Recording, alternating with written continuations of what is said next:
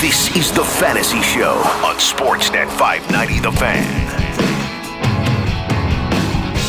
Welcome to The Fantasy Show on the Sportsnet Radio Network. Show Ali and Matt Marchese alongside you once more as we get set for the 2022 NFL season. Again, the preseason, it's over. All of the crazy off-season stuff, it's over. Matt, I actually can't believe, I said this in the previous pod episode we did, but I actually can't believe all of the stuff that happened in one offseason. Like, I know it's always kind of like prisoner of the moment to say, oh, this was the craziest offseason ever, but this honestly might have been, even starting with Tom Brady retiring and then unretiring, guys getting traded, judges being involved in settlements handed down, and all sorts of crazy stuff. Like, it was a very turbulent NFL offseason. I feel like more than usual.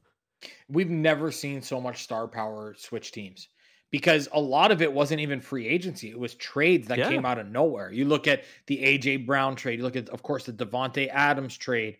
Then you have the, oh my God, I'm blanking. Oh, the Tyreek Hill trade. And then, it was just the Marquise Brown trade. Russell Wilson. And you just keep going down the list and you're like, holy smokes, that was the craziest thing that we've ever seen. And I don't think that that's hyperbolic at all. I think it was the most interesting offseason that we've ever seen in the NFL. Yeah, it was crazy. And of course, a lot of it affecting fantasy news and fantasy destinations. And we talked about it in the previous episode about, let's say, the Raiders. You mentioned Davante Adams. The Davante Adams news might have been the craziest one. And there was also, I almost feel like you forget, this almost happened, but Aaron Rodgers wanted out of Green Bay at one point, and then that stopped. And then as soon as that stopped, Davante Adams got sent over to the Las Vegas Raiders, right, with Derek Carr, his former, I guess it was college teammate. But I don't know. It was a very, very crazy offseason, and I'm excited to talk about it with you here as we get set on the Fantasy Show. Again, pod-only version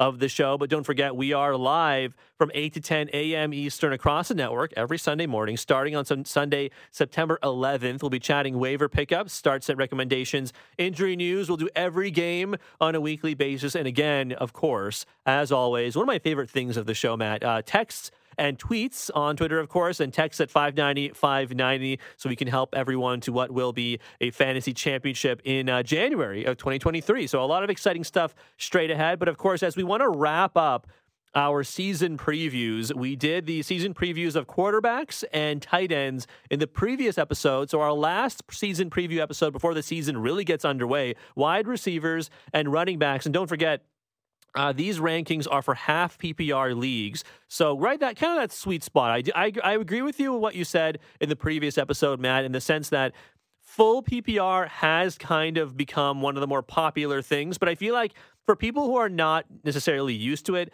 half PPR seems to be a pretty good compromise. So we'll do our rankings for half PPR. So why don't we get started with wide receiver? Why don't you give me your top 5 wide receivers? Of your top 12 list, give me your top 5, then we can discuss it with my top 5 as well.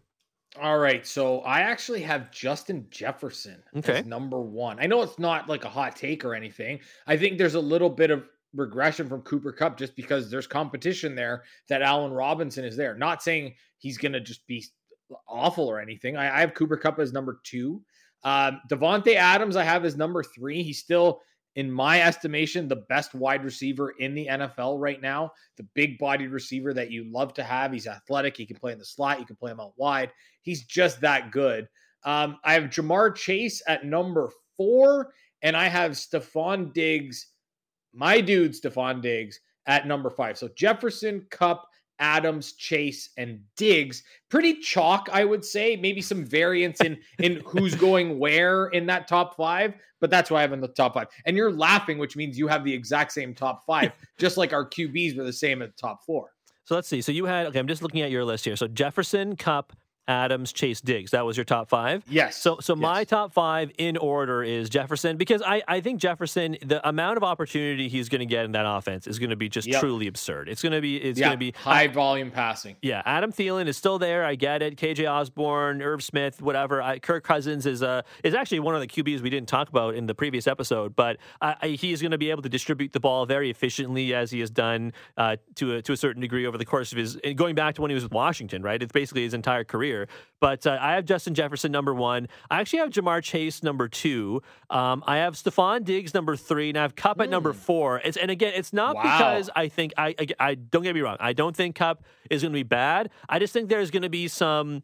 I always get hung up on using this word. I don't know if positive regression is like some kind of oxymoron or if it's like some double negative or something like that, but I feel like there is going to be some positive regression for Stephon Diggs because remember, he was being drafted, I think, as the number 1 overall wide receiver last season, and there was some slippage there, right? And as there usually is. So I feel good about not putting Kupp number 1 overall because typically speaking, very rarely do you repeat as the number 1 guy at your position year over year. And an historical season, let's face it, it was legendary. Yeah. And to redo that is going to be a very tall task. And like we said, with Allen Robinson there, right? Yeah, exactly. You know what's funny? I actually have Allen Robinson as my 12th receiver. So I actually have 2 Rams in the top 12, which again, how often has that happened historically? I don't know, but I can't imagine it's been a lot of times. I do think that even with that creaky arm of Matthew Stafford, I think there's enough volume and offensive usage there to support both Kupp and Robinson. But I have Kupp at 4, again, just because I think there'll be just a teensy amount of slippage, and I also think Chase and Diggs take a little bit of maybe a half step forward. So I got Jefferson, Chase, Diggs, Kupp, and then I have Adams at 5. Adams, I think I bumped him down just a teensy bit just because I'm curious to see how he's going to do in a new offense. But if Davante Adams finishes as like the number 1 or number 2 overall wide receiver, I'm not gonna quibble too much with that because, like you said, he is just from an actual NFL talent. He is probably like across all positions, probably one of the most talented players in the NFL today. Oh yeah, and that's the thing. The variance in this top 5. Any one of the guys that are in this top 5, our top 5, could absolutely finish as the wide receiver 1, and you go, oh, okay, that makes sense. Yeah, there's nobody there. The thing is outside of that top 5. I don't see anybody getting to number 1. Like maybe I think at running back, you can make that argument and you go, okay, if that guy finished, number 1, it could be close. But a wide receiver, I don't see anybody outside of the top 5 guys that we mentioned getting to that number 1 spot. Okay, so why don't you give me why don't you just give me the rest of your top 12 and then we can debate, because I feel like there might be some guys I have higher than you and vice versa. So I'm curious where you fall on the guys after the top 5, Matt. All right, so I have CeeDee Lamb at number 6, just because listen, outside of Dalton Schultz, I mean, we'll see what Jalen Tolbert is, but CeeDee Lamb is going to be the guy that gets like 160 targets this year, isn't he? Yeah, that's how I kind of. I feel like he has to be, right? Yeah, he pretty much does have to be. I have Mike Evans at number 7, and that's the variance with Mike Evans is I just don't know when Chris Godwin's going to be back and what he's going to be like when he comes back from that ACL injury. I think this one's a bit of a surprise, but I'm super, super high on this guy, and that's DJ Moore at number 8. I like it. And DJ Moore last year finished as wide receiver 18, but I will say this, DJ Moore has 3 consecutive 11 seasons of 1,157 yards or more in his last 3 years with guys like a broken Cam Newton, Sam Darnold, PJ Walker, Will Grier. I'm missing some terrible quarterbacks that have thrown him the ball. You could make the argument that Baker Mayfield is the best thrower of the football that DJ Moore has had. So that's why I have DJ Moore at number 8. And DJ Moore is going to score more touchdowns than he did last year. He had 4, and he's been a guy who just hasn't been lucky at getting into the end zone over the course of his career. He's had 4 touchdowns in each of the last 3 seasons. That's his career high, 4 touchdowns. So I think that, he's coming off a 163 target season. His catch percentage was 57%. And I believe that the catchable ball percentage was like 58 or 60%. So it wasn't very good. I know I spent a lot of time on DJ Moore, but I love DJ Moore. Number 9, Michael Pittman. I think he's in for a monster year as the wide receiver 1 with a competent quarterback in Matt Ryan. I have Keenan Allen at number 10. You mentioned having 2 Rams in your top 12. I have 2 Bengals in my top 12. I have right. T. Higgins at number 11. Right. He was the wide receiver 10 from week 10 to 18 last year. And I think him and Jamar Chase is a perfect combination. And to round out my top 12, a guy that way too many people are low on, and that is Deontay Johnson. Only one player has averaged more targets per game over the last 2 years, and that is Davante Adams. So that rounds out my top 12. So you're not worried. I mean, maybe worried is a strong word, but you're not like concerned at all about like the. I don't know if uncertainty is the right word for what I would use to describe the Steelers' quarterback situation, but I just like Ben Roethlisberger. You mentioned it. He was terrible the last couple of years. I mean, you know how people say players are on like the back nine of their career. With Ben Roethlisberger, not only was he on the back nine, he was walking off the green on the 18th hole for the last several years. That's what he was doing, right? He was in the clubhouse getting a beer while they're cleaning the golf clubs, essentially. That's what the 19th hole. He was on the 19th hole. Yeah, exactly. You're right. He was in the bar. That's exactly where he was. I agree. I just say, can it get any worse? Yeah, probably not. Can it get? I don't think it can be. Like, let's not forget that Mitch Trubisky supported Allen Robinson as a top 8 fantasy quarterback. That is true. Yeah, top 8 fantasy wide receiver. So yeah. It's not like Mitch Trubisky's awful. I mean, we'll see what happens. But Deontay Johnson, people are saying, oh well, the depth of target for Deontay Johnson wasn't that deep. It doesn't matter. The reason why Deontay Johnson gets a ball is because he's a good receiver and he gets open. It's as simple as that. George Pickens is there. Fine. I like George Pickens. I think he was underdrafted. I think they got a steal in the second round. Chase Claypool's there. Fine. Pat Freiermuth is there. Fine. None of them are as good as Deontay Johnson is right now. George Pickens may be better by the time both careers are said and done, but Deontay Johnson's a stud. I don't care what anybody says. I will say, I think just on Pickens really quickly, I have a sneaky suspicion that when it's all said and done from this year's draft, and I'm not saying this to crap on like the Drake Londons or the Chris Olaves or the Sky Moores of the world, because I think they're all probably going to have decent careers. But I do think that when it's all said and done, the guy who will have the best career out of this year's rookie class wide receiver wise is George Pickens. I really do think that, because not only is like the pedigree there for him as a player, but also because I feel like the Pittsburgh Steelers, and I think Kevin Colbert, the GM, I think his last parting gift to the Steelers, I think, was to head up this draft for them and basically provide them with Kenny Pickett and George Pickens in round 1 and 2. And I got to say, I think Pickens is going to be a supreme talent. And given the pedigree of wide receivers that have come through Pittsburgh, basically going all the way back to like Plaxico Burress, essentially, I feel pretty confident in saying that Pickens, barring injury, is going to be very good. But I like the Johnson pick. I will say this, of your 6 to 12, Moore, Keenan Allen, Higgins, and Johnson are not on my top 12 list. Yeah, lots of variance. It's a position where you could make the case for 24 guys to finish in the top 12. Yeah, it's true, especially in half or even full PPR leagues, right? Yep, because I think that boosts these guys even more. And it's not because I think Moore, Allen, Higgins, and Johnson are going to be bad this year. If I end my draft and I have any one or more of those guys on my team, I'll be very, very pleased. It's just for my own rankings. I think I had more. Like if we were doing like a top 16, they would be the next 4 guys. I would probably say in some order. But for me, 6 to 12 goes like this. I actually have Michael Pittman Jr. at 6. I am very, very high on Pittman this year. I think I forget what the statistic is exactly, but there is essentially no year in which a healthy Matt Ryan and his healthy WR1 have not finished as a top 10 wide receiver in the NFL.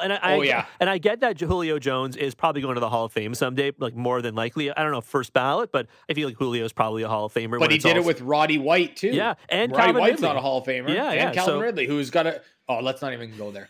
But I've seen that stat, and what we know about Matt Ryan is, and I don't mean to step on your list here, but what we know about Matt Ryan is when there is a number 1 guy, the target share for that guy is very, very high. Yeah, and Matt Ryan is a quality thrower of the football. I mean, it's a match made in heaven. I haven't met 9, but I mean, there's a very good chance that Michael Pittman finishes that high. I like that. That's bold, but I like it. I mean, here's the other thing, too. The difference between 6 and 9 and a half PPR list is probably not going to be a lot. It's probably going to be like 30 to 40 points at the end of the year, which is if like it's even that much. Yeah, if exactly. It's even that much. Like that could be like, it could be the difference could end up being like 2 very good games, but by the end of the season. And that's not a huge variance there. So the difference is not exactly a big one between 6 and 9. Okay, so I have him at 6 and 9. 6 and 9 last year, according to fantasydata.com. So Tyreek Hill was 6 at 296 points. Mike Evans was 9th at 262. Okay, so there you go. Grand total of 34 points. Yeah, that's not bad. 34 points. That's like in a half PPR or even full PPR leagues,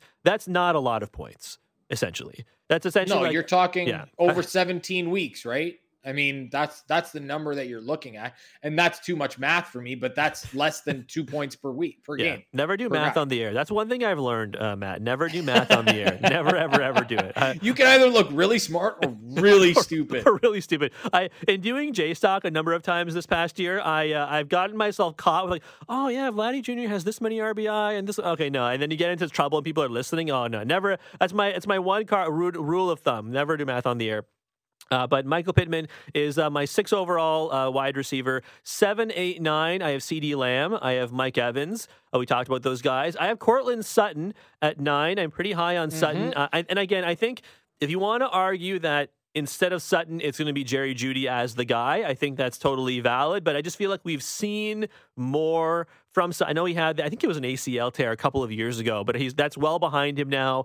He is a very, very talented player. Much like the DJ Moore discussion, you could easily make the argument that the most talented thrower of the football that Sutton has ever had is now Russell Wilson. So I'm very, very excited to see what Russell Wilson does for Courtland Sutton. So he's my 9th overall pick. I was misreading my list. I actually have Allen Robinson at 10, not 11. So Allen Robinson is the 10th wide receiver. And again, I think, it goes back to the same argument. Allen Robinson has seen some truly abysmal quarterbacks, even though the Blake Bortles years were very productive for him fantasy-wise. I think Matthew Stafford... Blake Bortles sucked. Yeah, and he was an awful quarterback who was just forcing Allen Robinson the ball in like 90% of the time in garbage time. I don't think that's going to be the case for the defending Super Bowl champion, not St. Louis Rams, Los Angeles Rams. But the Allen Robinson year, this year, I think is going to be a very, very lucrative one. So I have him at 10. And then to round out the top 12...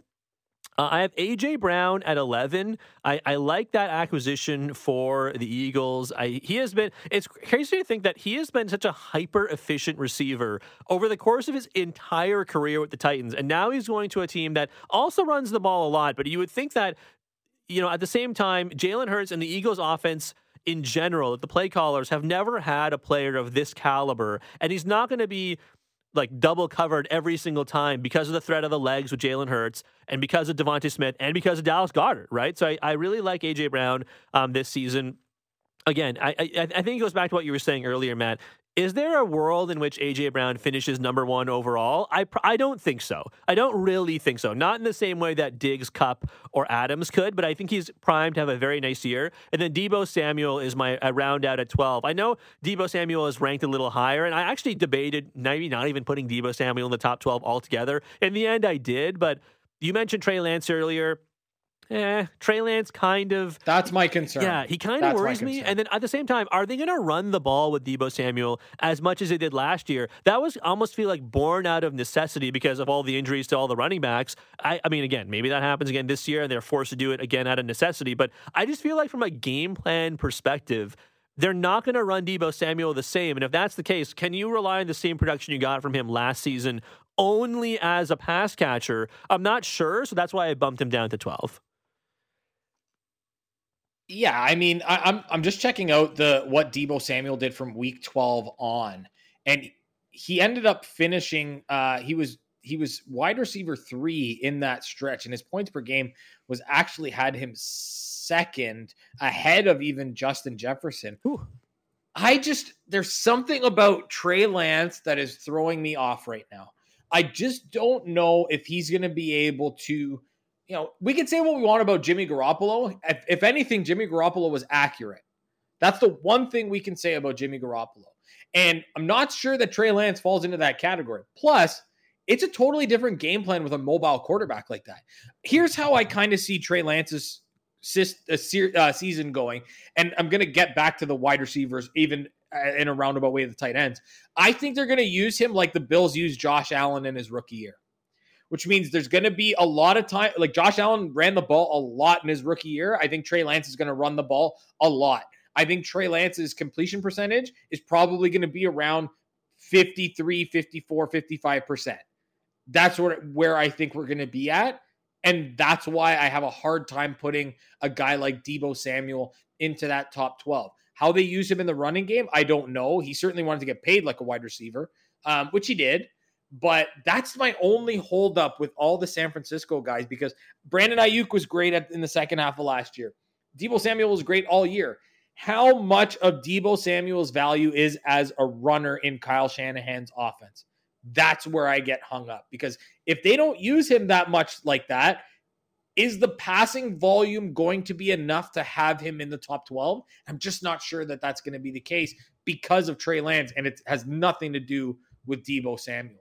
Yeah, that's where I fall to. It's not it's not through any fault of his own, but it's just because of how the offense is likely going to look. And we know the Shanahan offense loves to run that ball just a whole hell of a lot. And if that's the case, then yeah, I just that's why I kind of waffled on putting him at 12. Ultimately, I did. But I mean, if you're going to take DJ, if you're like have the choice and you have the choice of taking DJ Moore over Deebo Samuel, and you go with Moore, or you go with Keenan Allen, or you go with Deontay Johnson, all of those guys over Deebo Samuel, I'm not going to argue, because I think they all fall in that same general range for me, and I think there's the upside for all of them, and there's also a slight downsides to all of them as well, right? I mean, I actually think of the guys you listed from 8 to 12, so more, well, you had Pittman, so I'm much higher on Pittman, so you take him out, but for more Keenan Allen, Higgins, and Johnson, I actually think I'm highest on Keenan Allen. I think Keenan Allen is just, he runs some very pretty looking routes. He's very reliable. He's almost like that. We're going to get to the running backs here in a second, but Keenan Allen is almost like the Nick Chubb of wide receivers, in the sense that he's like all reliable, will get you this many points on any given week, and there's always upside for more, but it'll almost never be less than, like a 5-6 catch, 50-yard outing, which in half PPR is double-digit points, and you'll take that every week, basically. Yeah, and of those guys mentioned, he's also got the best quarterback. Yeah. Like you can make the argument that maybe Joe Burrow is close, but I still think Justin Herbert's a better quarterback than Joe Burrow is at this point. I know Joe Burrow got to a Super Bowl, but I mean, if I had to pick between the two, I'm still taking Justin Herbert, especially from a fantasy perspective. So yeah, Allen certainly has some upside there. The wrinkle with Keenan Allen is Mike Williams is there. Mike Williams had a big year last year. He did disappear at points. Like when they took him out of that, Joe Lombardi's the offensive coordinator there, and they had Mike Williams playing in that Michael Thomas role for the first 8 weeks of the year, and he was wide receiver 2. He was a monster early in the year. And then I don't know what the heck happened, but he disappeared, and then he finished the year off strong. So there is still that factor there. It's just that, Higgins and Allen, they play in an offense where it's such a high passing volume offense that you can get away with having them rank so high. I did flip-flop on Allen. Allen was the one guy that I was even though I have him at 10, he was the one guy that I really wasn't sure of. It was between him and Allen Robinson for me. Right. But there is one thing that's very interesting that both of us have left out here, and that's Tyreek Hill. Yeah, it's true. Again, Tyreek Hill was the guy I was debating with Deebo for the very end of the top 12. Again, if we're doing like a top 15 or a top 16, Tyreek Hill is in there somewhere. It's just I mean, he's a burner. There's a chance he is still as good as he ever was in KC with Tua, but it's just I'm not saying this to crap on Tua, but the difference between Patrick Mahomes and Tua Tagovailoa is pretty large to me. Yeah, and that's, I mean, I'm not big on Tua, even though everybody and Mike McDaniel, who I will continue to go to the well with this, I think is a fraud. I think taking the pictures with the media and all the selfies and all these weird things that he says, I think he's setting himself up for, if things go bad, at least the media won't be that hard on me. That's what it feels like right now with him. I like Who that. do you have as your outside top 20 guy? The outside top 20 ADP that could finish in the top 12. I feel like you hinted at this.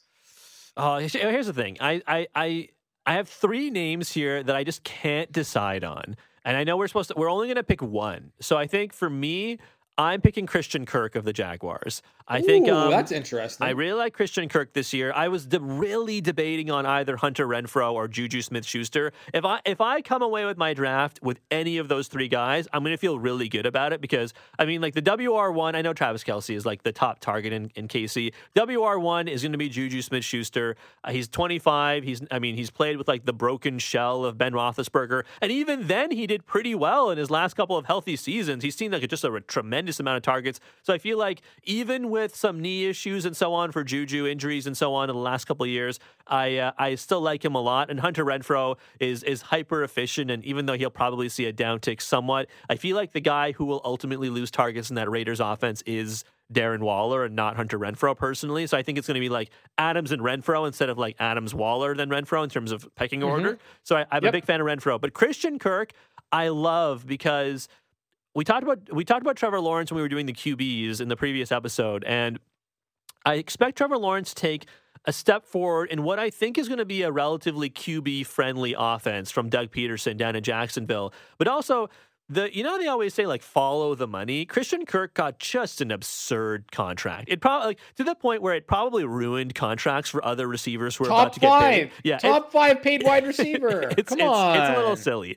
It's absolutely silly. I don't dispute that whatsoever. But because of that, as long as he is healthy, they're going to, out of necessity, force feed this guy the ball. And yes, you mentioned Evan Engram when we were doing the tight ends last episode. There's Marvin Jones is there. Laviska Shenault is there. I'm sure Travis Etienne is going to get some passes as well. That's part of his value. But the WR1 for Jacksonville is Christian Kirk. And we were talking about it earlier. We have seen awful offenses have fantasy, like to be able to support fantasy relevant wide receivers. So I'm a big fan of Christian Kirk. I think he's going to have a large piece of the target share down in Jacksonville. And if that's the case, there is a very easy path, especially in half or full PPR leagues, for him to finish in the top 12.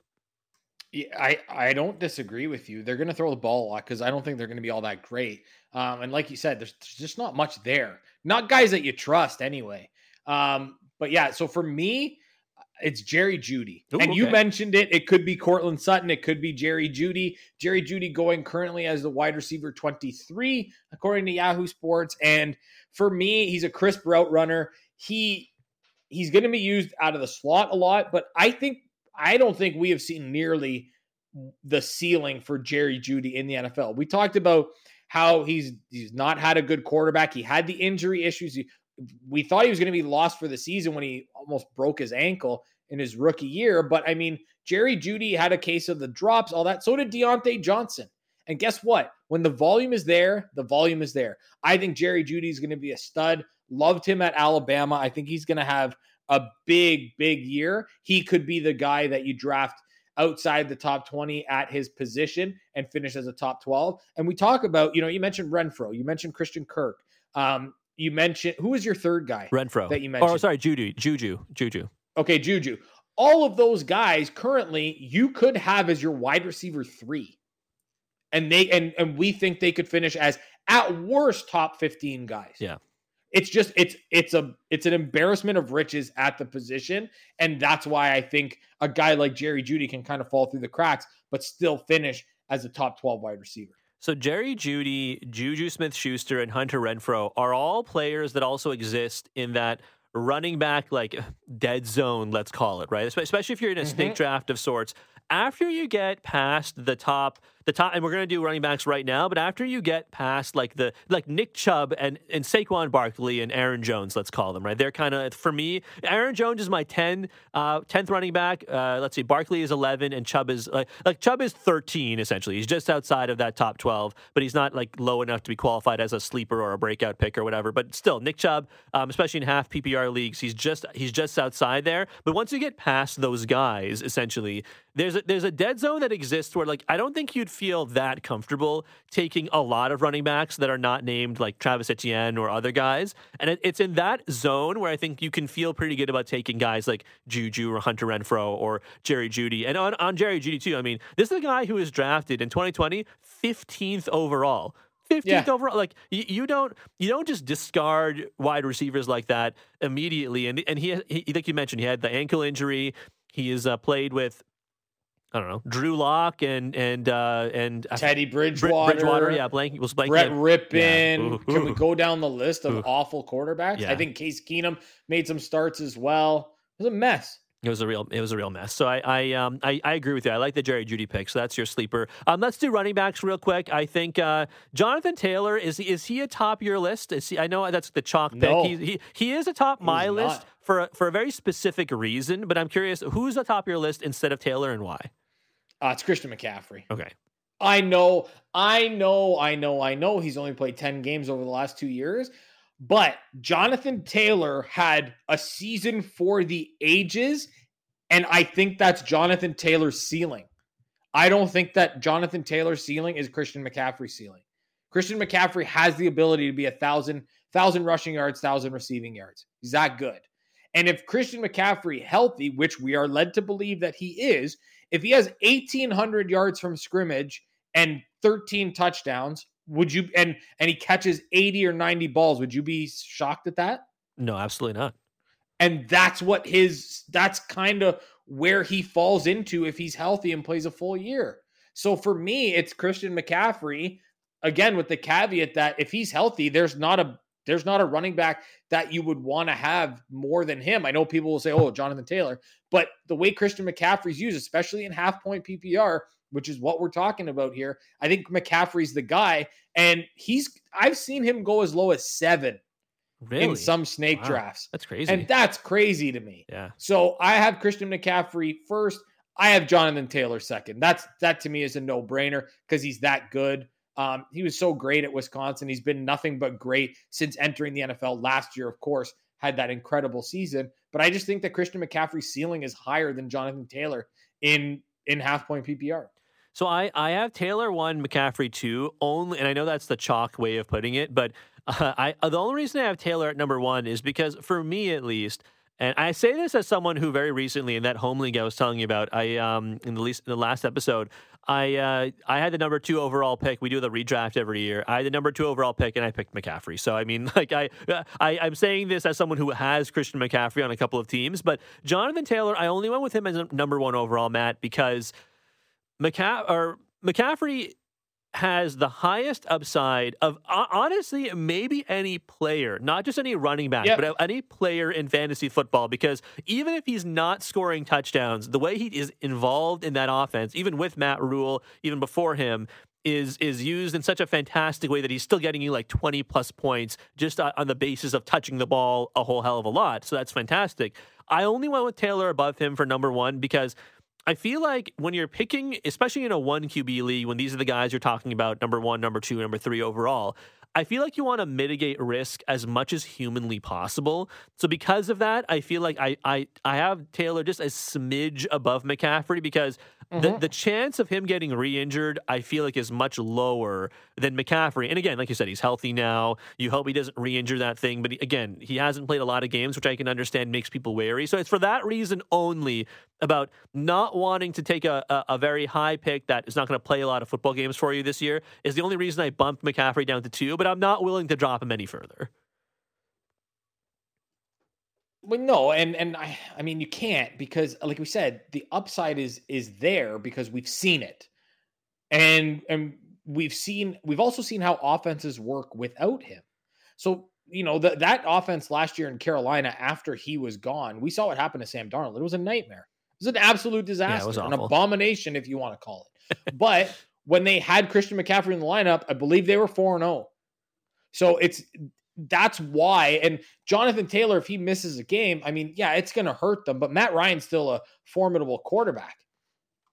Last year, Carolina didn't have that. Baker Mayfield is not as good as Matt Ryan. We know that. So I just think they're close to interchangeable, but again, the ceiling for Christian McCaffrey is just way too high for me to have Jonathan Taylor ahead of him. And again, that is thinking that Christian McCaffrey is going to be healthy, who the heck knows? Yeah, you can. There's no way with any degree of accuracy you can ever predict an injury. I'm not going to quibble with people taking McCaffrey over Taylor, but yeah, I'm not like that. I think if you're going to switch them, you swap them, just the two of them. I don't like for me, the rest of my top six, I go like this. And it's for the running backs specifically because there are not a lot of top options. I have a lot of the ones that you'll probably see on regular rankings. Like I went for half PPR. I went after Taylor and McCaffrey. I go Eckler, Derrick Henry, Cook, Joe Mixon to round out my top six. And if you want to take Cook over Henry, if you want to take Mixon over Cook or something like that, I don't think there's a huge difference. But I think for me, in a half PPR, I feel the best about taking Austin Eckler. Yeah, again, is there some injury risk there? Perhaps a little bit, but less competition for him this year than there was even last year, and he was still a bona fide stud last season as well. So I love Eckler at that 3 spot, and if a half PPR league, you decide that you want to take Eckler even over Taylor or McCaffrey, I'm not going to quibble too much, but those are my top 3, and then, yeah, the rest of the top 6, Henry, Cook, Mixon. All right, so I have Eckler at number 3 as well. And this is where I go. I don't think I'm going off the board here, but I really like the next 2 guys that I have, especially the guy I have at number 5. But I go Alvin Kamara, number 4. This is, again, I don't think he's getting suspended, so I think he's playing the whole year. And where he's going in drafts right now is insane. Yeah, it's wild. I believe he was going at like RB 14 or something. That's stealing money at that point. So Alvin Kamara I have at 4, and this guy, as you already know, and you can gather based on how I will wax poetic, DeAndre Swift at number 5. I think that Detroit offense is a fantasy gold mine. I think that they're going to have a really good year, and I think DeAndre Swift, again, if he's healthy, he's that talented. He's that home run hitter that you need to have to finish in that top 5. He's great in the passing game. Detroit's still going to be behind in games. I think they're going to be more competitive, but I think that DeAndre Swift is the guy that's going to be the focal point of that Detroit offense. And then I have Dalvin Cook at number 6. Maybe some more work for Dalvin Cook in the passing game, but the fact that they're talking about throwing the ball more and maybe running Dalvin Cook less, that's why I have him going a little bit lower. So you have Eckler, Kamara, Swift, Cook. Yeah, to round out the top 6. Top 6. Okay, cool. I like the Kamara stuff. That, like you said, he's going like in snake drafts. He is basically going at the turn. Essentially, is what's happening. Which is, I think, I agree with you when you say stealing money. It's just, it feels kind of wild that people are, as we get closer to the season and further away from the preseason, I feel like his ADP is creeping up a little bit, but not to the point where he should be going as like a mid first round pick. He's still not going in the first round, I feel like, for a lot of people, which is pretty wild. So I like the pick. I have Kamara at number 9. My 7, 8, 9. So I have Kamara at 9. I have Najee Harris at 7, and I have DeAndre Swift at 8. I just feel like with Harris, they're going to just run this guy into the ground, and I feel like, especially with guys like Mitch Trubisky and Kenny Pickett, you're going to want to lean on the running back as much as humanly possible. Now, again, I think that probably contributes to why I didn't have Deontay Johnson in the top 12, is why he was just slightly outside of that, because I feel like they're going to use Harris a little bit more. The offensive line, it's fine. It's like not the greatest in Pittsburgh, so maybe that might be a little bit of a detriment, but I do think Harris is that talented. I agree with you on Swift as well. I'm a little concerned. The offensive line in Detroit is going to be phenomenal. Actually, for the predictions piece for Sportsnet.ca that went up relatively recently, I actually have... I think I had the Detroit Lions. I think it was their first winning season I said they would have this year. I think it was since 2017, I think, is the last time they had a winning season. And I mean, they have a lot of, that might be a bold take, but I just really feel like with all the pieces they have on offense and on defense, guys like Josh Pascal and Aiden Hutchinson, certainly, who was a top pick this year, I really think the Lions are going to be just a better overall team. They seem to really respond to Dan Campbell, and Swift has to be a huge part of it. But so I got Harris 7, Swift 8, Kamara 9, and then my 10 through 12 is Aaron Jones, Saquon Barkley, and then Leonard Fournette. And like I mentioned to you before, Nick Chubb is like, he would be 13. He's just outside of it because he's just not involved in the passing game enough to include him in a half PPR list. But if this was a standard list, Nick Chubb would probably be in the top 10. Yeah, and I have Aaron Jones at number 7. And Aaron Jones, when Devontae Adams is not in the lineup, is their best pass catcher. Yeah. in my opinion, in Green Bay. And I think they're going to use him. They're talking about receiver by committee. Well, Aaron Jones is going to be part of that committee. Aaron Jones is a stud. They're paying him, and Aaron Jones, I believe, is going to be a phenomenal running back this season. I think A.J. Dillon's going to have a good year as well. But Aaron Jones in that passing game, half-point PPR, I think he's going to be great. I have Saquon Barkley at number 8. I really thought about Saquon Barkley higher just because I think Brian Daboll is a smart coach. He knows what he has in Saquon Barkley. The quarterback situation sucks. He's a great pass catcher. I think they're going to use him a lot. It's just, I don't know if the opportunity is going to be there because Daniel Jones is so bad. I have Derrick Henry actually at number 9. And I have some concern about how much tread is left on those tires. Is he going to get the same workload? I mean, probably not. They're talking about using Dontrell Hilliard on third downs. So Derrick Henry is basically not used in the passing game, which we already knew. I have Najee Harris at number 10. I don't envision 74 catches again this year. Again, with quarterbacks that are mobile, they're able to get out of the pocket. Maybe we see a lot less dump-offs. And Najee Harris has been battling a foot injury already. So, I mean, I'm not sold that he's going to be that guy. Jaylen Warren is an undrafted rookie running back that apparently has been getting a lot of hype that maybe he's going to get some work in the passing game. He's certainly going to be the handcuff there. Not that he's Najee Harris, but they're going to need to, protect this investment a little bit. He's not getting 500 touches. Like, I don't see that happening. And I know he says, just give me all the touches. I don't see it. I actually have, this is a bit of a surprise, Javonte Williams at number 11. I know Melvin Gordon is still there, but Javonte Williams is the guy.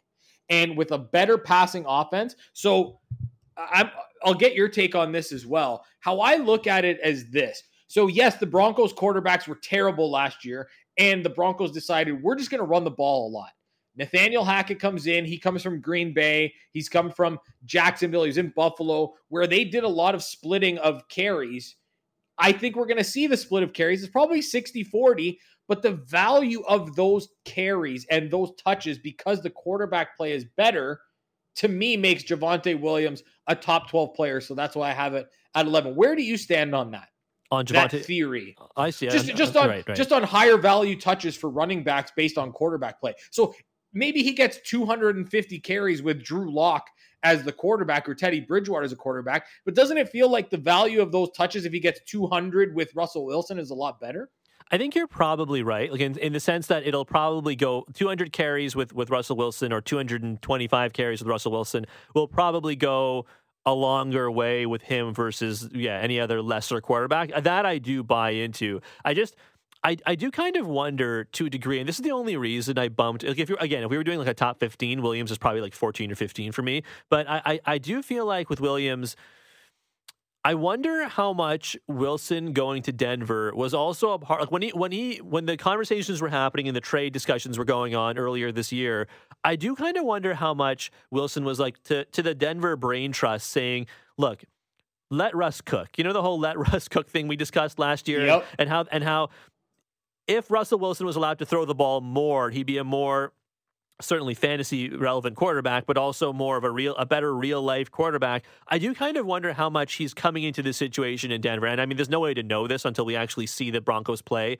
in a couple of weeks, but how much he wants to go out there and just let that ball rip. And if that's the case, I do actually think Javonte Williams will still be used in the passing game a little bit, which will be good for our purposes, half and full PPR leagues. But it's the only reason I have him downgraded a little bit. I just feel like the passing volume to the actual receivers, whether it's Jerry Jeudy, whether it's Courtland Sutton, whether it's, I don't know, any of the tight ends or any of the other wide receivers out there as well. And there's a lot of mouths to feed in Denver. I have a feeling it's going to be a very fantasy relevant offense. It's just, I do wonder how much Javonte Williams is going to be given the ball. And again, Melvin Gordon is still there. It's the only real reason I feel like it's going to be bumped down. If Javonte Williams was ever the guy, if it was ever like a bell cow running back, like a Derrick Henry, like a Christian McCaffrey, he would probably be one of the best running backs in fantasy. He'd probably be like a top 3 pick, right? But until that happens, I feel like I'm not staying away by any means. If he landed on my team, I'd be perfectly happy. But I'm not going to go out of my way to put him into the top 10 for now. Yeah. Okay. So I got him at 11, and then I finish out with Joe Mixon at number 12. Okay. Again, so many good running backs. It's true. There's not like the bell cow thing just doesn't really exist anymore. But there, you mentioned guys that could be in the top 15, 16 that get drafted that could absolutely finish in the top 12. I could absolutely see some guys, like could Nick Chubb finish as the 8th best running back this year? Of course he can, because he's Nick Chubb. I just don't have him there because I don't love his involvement in the passing game as much. That's my only concern. And I do wonder about Joe Mixon's usage. If they're going to take, I can't even believe how I said usage, his usage, new tongue, just trying it out. I wonder how much Chris Evans works into that as well and takes away some of that value. But Joe Mixon's a fine pick. I have him at number 12. Yeah, Joe Mixon, look, I'm relatively high in the Bengals offense just overall. And again, as long as Mixon stays healthy, they seem to have a willingness to use him early and often just to help Joe Burrow out a little bit. And with a better offensive line, I bet they trust Mixon a little bit more. But it's true. The variance from 6 to 12 is pretty high, especially in a half PPR league. And again, he's not used maybe as much as some of these other guys, but I do like him enough. I have him at 6, leave him at 12. He's still in both of our top 12 lists. Let's get to our sleepers real quick before we wrap up. My sleeper is, and again, this is a guy who exists in that running back dead zone we were talking about, like that same zone where you'd feel good taking guys like Juju Smith-Schuster, for example, or Jerry Jeudy, for example, on your list.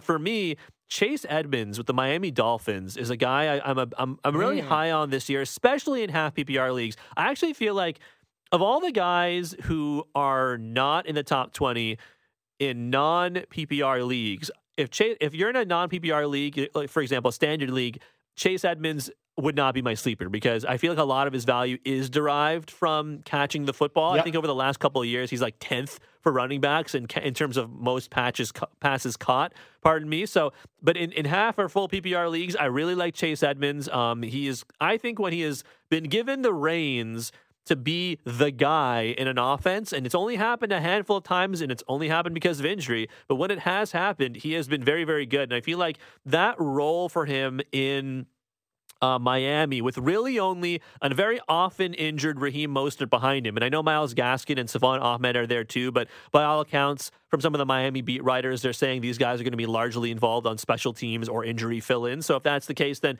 Chase Edmonds has a real chance to be the guy in Miami. And with the way that offense moves around, after Tyreek Hill, I could very easily see Tua, the play breaks down, he rolls out to his left, he sees Chase Edmonds and he dumps it down, and Chase Edmonds picks up like 8 to 10 yards. I could see that so easily, as long as he is healthy, because I think health is a question mark for Edmonds, because he's never going to have been given the ball this much ever. But if he stays healthy, I think there's a chance he could be a top 12 running back this year. Yeah, I like Chase Edmonds a lot. He's in that I feel like when you can get him, there's a lot of value there. He's getting taken around the same time as like Kareem Hunt and Tony Pollard, like in that range. And I think there's some good value there. The guy that I have, and he's flying up draft boards, but as last check, he's still being drafted outside the top 20 at his position, currently RB21. Travis Etienne, big Travis Etienne fan. He's going to be in a role, and we know how much success that Doug Peterson has had with running backs who can catch the ball. We've seen Darren Sproles have a big role with Doug Peterson. We've seen him have that kind of success. Not saying that Travis Etienne is going to be Darren Sproles, but he's going to be heavily involved in the passing game. And we don't know what James Robinson is going to be like when he comes back from injury. I love Travis Etienne. He's got that home run ability. Kind of reminds me a little bit of DeAndre Swift in the passing game, in that when he gets the ball at any moment, he can take it to the house. And there are guys in the league that can do that, of course, but there's very few, I feel like, that can do it like Travis Etienne, like DeAndre Swift. So I have Travis Etienne as my kind of guy outside the top 20 ADP at his position that I think has a legit shot at finishing as a top 12 running back. Once again, Matt, thank you for some confirming of my own biases, because in one league I have Christian McCaffrey and Travis Etienne. So I'm anytime. I'm always happy to have those biases confirmed. Okay, let me ask you something real quick.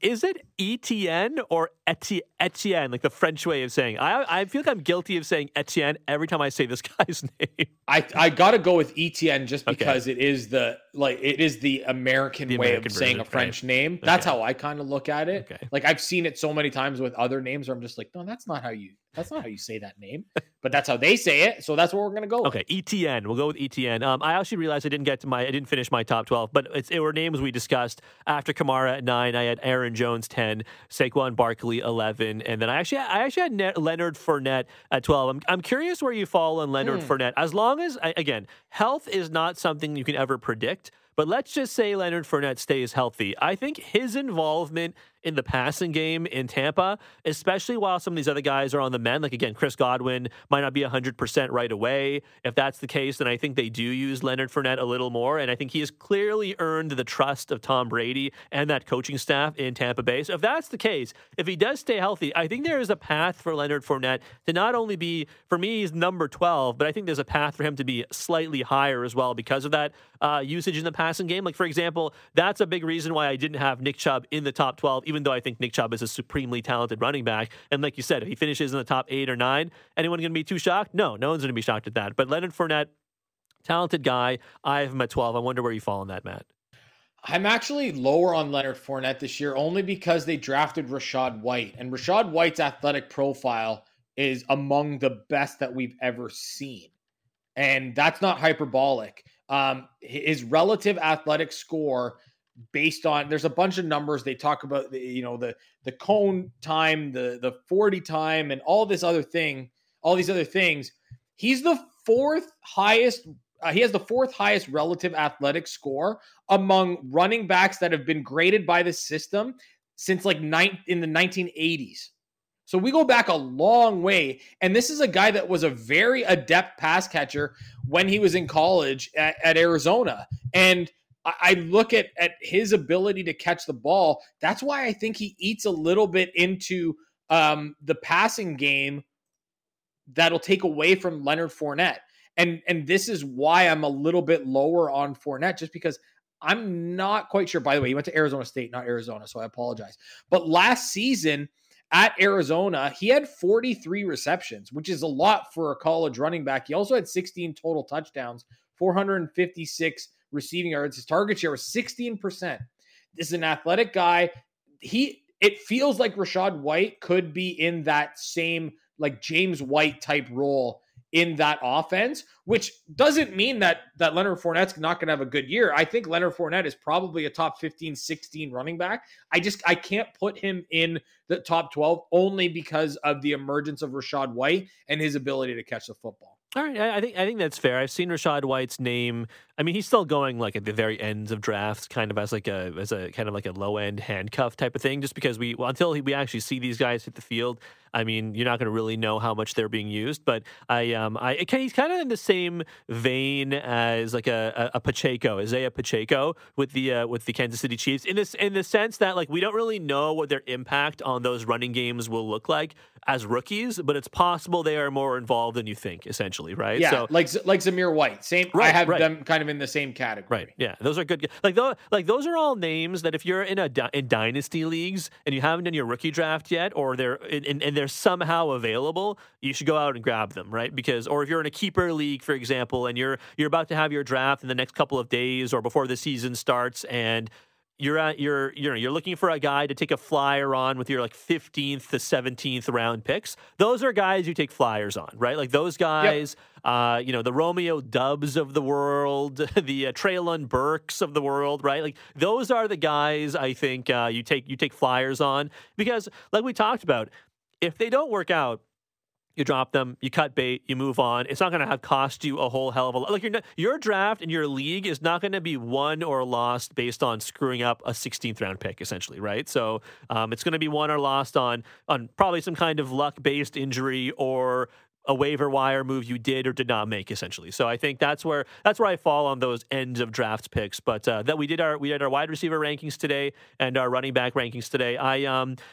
We didn't plan to do any defense or kicker rankings. I'll just say this: beyond Justin Tucker and like Evan McPherson, I don't know if I'm really going to go out of my way to pick any Tyler Bass. Let's go. Nick Folk, let's go, Matt.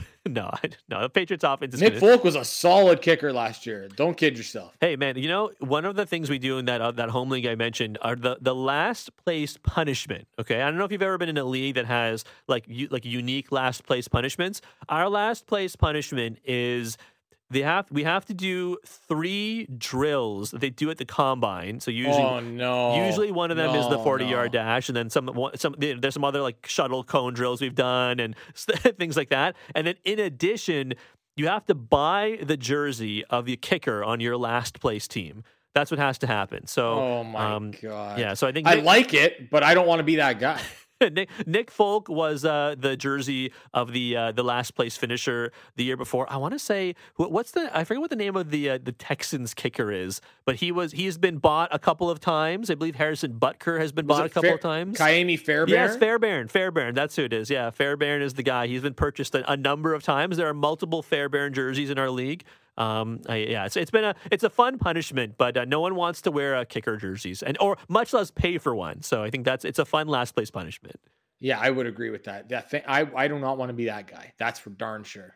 All right, Matt. Well, this was fun. We're done our season previews before the season starts. Next time we chat on the air will actually be on Sunday, September 11th, as we get set for the rest of the Week 1 games. I love talking fantasy football before the season starts because everything is so full of promise. So I can't wait for us to recap the Thursday night season opener and then also to really be high on players, because when we get to the Week 2 show, part of the fantasy show, it's all downhill from there, man.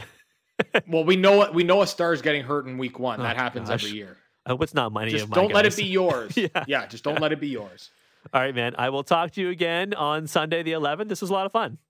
Yeah, let's do it again. I can't wait for the start of the season. Let's go. NFL season is almost here, boys and girls. Let's do it. Yeah, the NFL is finally back. It's so nice to be able to talk about the National Football League again in 2022. Actual games are going to start happening very soon. That's Matt Marchese. I'm Show Ali. Thanks for being alongside us to wrap up our season previews. The next time you hear our voice will be for real. The actual NFL will have returned. We'll have the season opener under our belts, and Week 1 action on Sunday, September 11th will be back as well. For Matt, I'm Show again. Thanks for being alongside us. We'll talk to you on the 11th, 8 to 10 a.m. Eastern across the Sportsnet Radio Network.